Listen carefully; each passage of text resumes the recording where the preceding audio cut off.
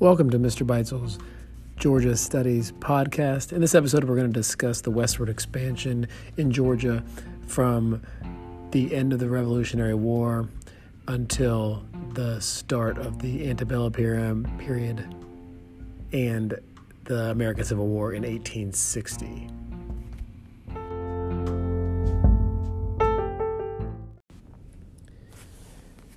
To understand westward expansion in Georgia, first you need to understand what it was trying to do as a state and what its overall goals were. Georgia wanted to build its population because it wanted to improve its economy. It knew that the only way it was really going to become a more powerful state on the national level and also just a more economically successful state was to have more people come to Georgia and work in Georgia because that raises tax revenue. It raises all sorts of other ways to increase and improve the economy. So Georgia does a number of things policy-wise to encourage this movement.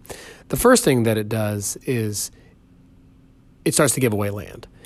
Under its first land distribution system called the headright system, any person, any male head of household, hence headright, could come to Georgia and gain free land, basically, based on their family size. So you had a minimum amount of land was about 200 acres up to 1,000 acres based on numbers of people in your family, ownership of slaves, et cetera, and so forth.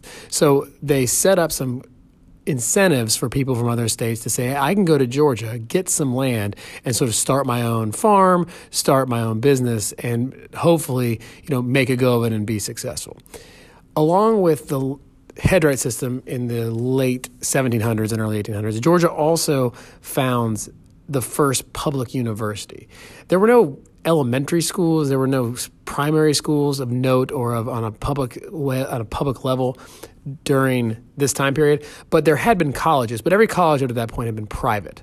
And what Georgia decides to do, and it's the first state to do it, is to give some land, just like under the headright system, but they grant land in an area to be used specifically for a place of higher education. The goal being to encourage the population within Georgia to attend school at a low price, to build up their education base, and also to incentivize more people to move to Georgia. If you come to Georgia, you're going to get access to this state education system. So that happens in the late 1700s.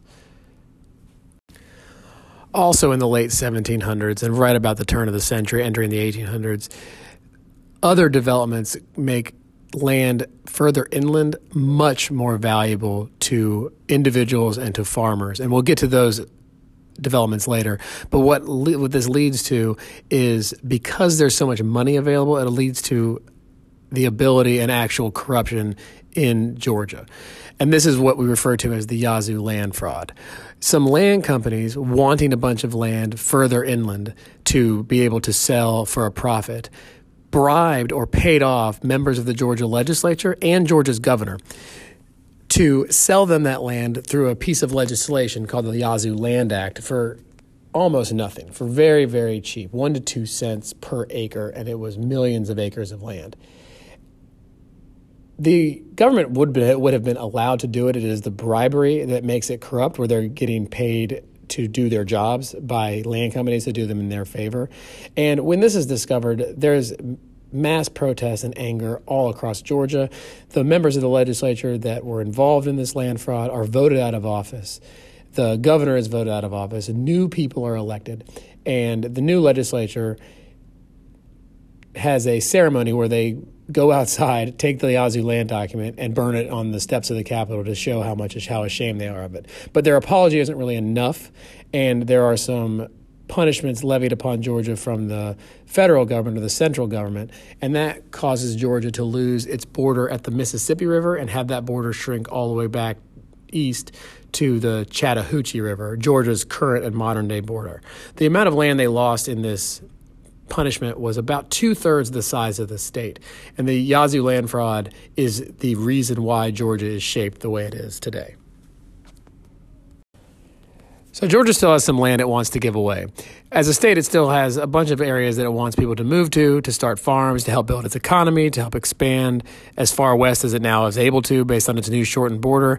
And it changes its process from the headright system, which was done, person to person in an office, to the land lottery system. And the land lottery system is just like it sounds. It is a lottery off of land. They went out and they parceled off land in a nice little square plots, about 200 acres wide, and they numbered all the plots. They put all the numbers in a barrel.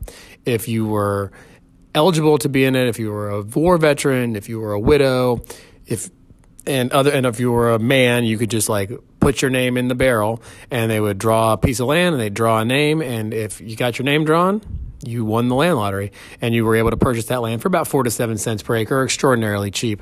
And this is how the land lottery works, and it's how they divide and parcel out land on Georgia's western side, all the way through the end of this era, including in the northwest corner of Georgia. That land that is parceled off following the removal of the Cherokee is done via a land lottery. So why is this land so desirable? Well, it's desirable because you can now make money, and a lot of money, on land further west and further away from the east coast of the United States and the east coast of Georgia, the coastal plain region. All of this land is now able to be farmed, and able to be farmed for a cash crop with a huge profit. And it is because of two technological developments. The first is the invention of the cotton gin.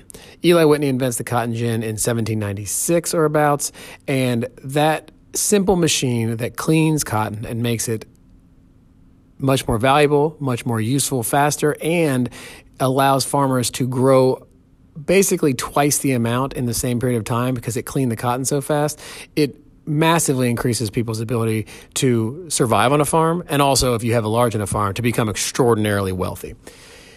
The other technological development that's going on at the same time is the expansion of the railroads through Georgia. This expansion goes in and across the state. So it allows all those cotton farmers, if they are further inland and further west, to get their cotton to the markets at first in Savannah and then later in Georgia's new capital of Atlanta, where all of the central trading is, on railroad, very, very fast and very, very efficiently. It is worth it for them to do it. They can get there faster. They can make more money. It is more efficient. And now people are becoming wealthy farmers. The rich are getting richer, the middle class are getting wealthier, and even the poor are now becoming more successful on their farms by growing only cotton. By the end of this era, Georgia doesn't grow anything other than cotton. It's importing food from other states. The only agriculture production of any note is cotton, and that's because of these two technological advancements. The cotton gin and the railroad are only one part of the story of the changes in agriculture in the American South during this time period of westward expansion. The other part of that story comes from what the effect both of those have on how cotton is produced. The combined effect of both the railroad and the cotton gin lead to not only a specialization in cotton production in the South, but also a much higher reliance on the use of slaves to pick the cotton. It was the only part of the production process that had been slowed down or was slowing down the farmers. They could get it to market faster, they could clean it faster, they could grow it faster and more efficiently. The only thing slowing them down was getting it from the fields to the cotton gin in order to get paid at the ports and where the trains ended up taking it. And the only thing that's slowing them down was the labor to get it from the fields to the cotton gin, and that labor became almost exclusively slave population. You see a direct correlation in the exponential rise of cotton bales produced per year in the United States and the number of slaves produced. The only thing going up more than the slave number is the number of bales of cotton, because they've totally switched their agriculture production to just that one product. So they have the labor in slaves, they have the technology and the railroad and the cotton gin, and they have the people willing to move to Georgia to do the farming because there's money to be made.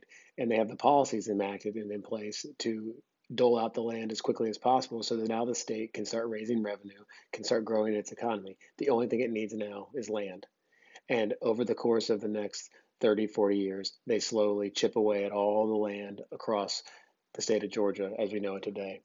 From 1733 all the way to 1827, you see all the arable land in the Piedmont and in the coastal plains partitioned away or treated away from the creek, parcel by parcel by parcel. The most notorious one being the selling of the land by Creek Chief William McIntosh. He sells the land in a treaty, just like all the other treaties, but he does it without the permission of other Creek leaders and is murdered on the night that he signs the treaty selling all that land to the Americans. It costs him his life, it costs the Creek their land, but it is not the last time that Creek land is treated away, and eventually the Creek are forced to move from the southeastern part of the United States to central Oklahoma. So while the Creek are slowly treating and negotiating their land away, parcel by parcel, trying to maintain as much power on their land as they can while avoiding conflict with the Americans, the Cherokee are in a more beneficial position in Georgia because their land is not located in the highly arable land. They're in the northwestern corner in the Virgin Valley, Appalachian Plateau, and Blue Ridge region. And for years, that land is just not very desirable because you can't grow a lot of cotton and it's hard to build railroads up there. But that changes in 1929 when gold is discovered in Dahlonega, which is in the coastal plain region. That gold leads to a massive gold rush from Americans who just invade what is the Cherokee land. They force the Cherokee off. They lottery the land away using the land lottery process, and very, very quickly the Cherokee are removed from that area so the miners can come and look for gold to get as rich as they can as quickly as possible. So not all the land in Georgia is desirable. There are Americans that want every piece of it, and the only thing standing in their way from that land now is the removal of all the American Indians from the Piedmont, from the coastal plain and the Creek, and now from the Cherokee in northwest Georgia in the mountain areas where they have found gold. What this creates is another showdown between the Cherokee and the United States government. And the Cherokee take a different tactic. Instead of signing the treaty, the Cherokee fight for their land in U.S. court. They have assimilated their culture so far into the American one that they have a written language with a syllabary created by one of their tribemen named Sequoyah. They have a constitution. They have a court system. They have a central government. They have consolidated all the power of their tribes under Chief John Ross. And they are behaving as close to the American way as they possibly can. And so when their land becomes demanded by the Americans, they fight back in the American fashion in the court system. They take them to court, and eventually a case called Worcester versus Georgia makes its way all the way to the Supreme Court. So what happens next? Well, next come the federal government coming down to North Georgia and to Tennessee, parts of Alabama, rounding up the Cherokee, evicting them from their homes, and marching them in winter from Georgia to what is modern-day Oklahoma. 4,000 Native Americans die on the trip of starvation, of freezing to death, of disease. They bury their children at night that they're forced to carry if they die in their arms. And it is a genocide of American Indians or Native Americans at the hands of the United States government.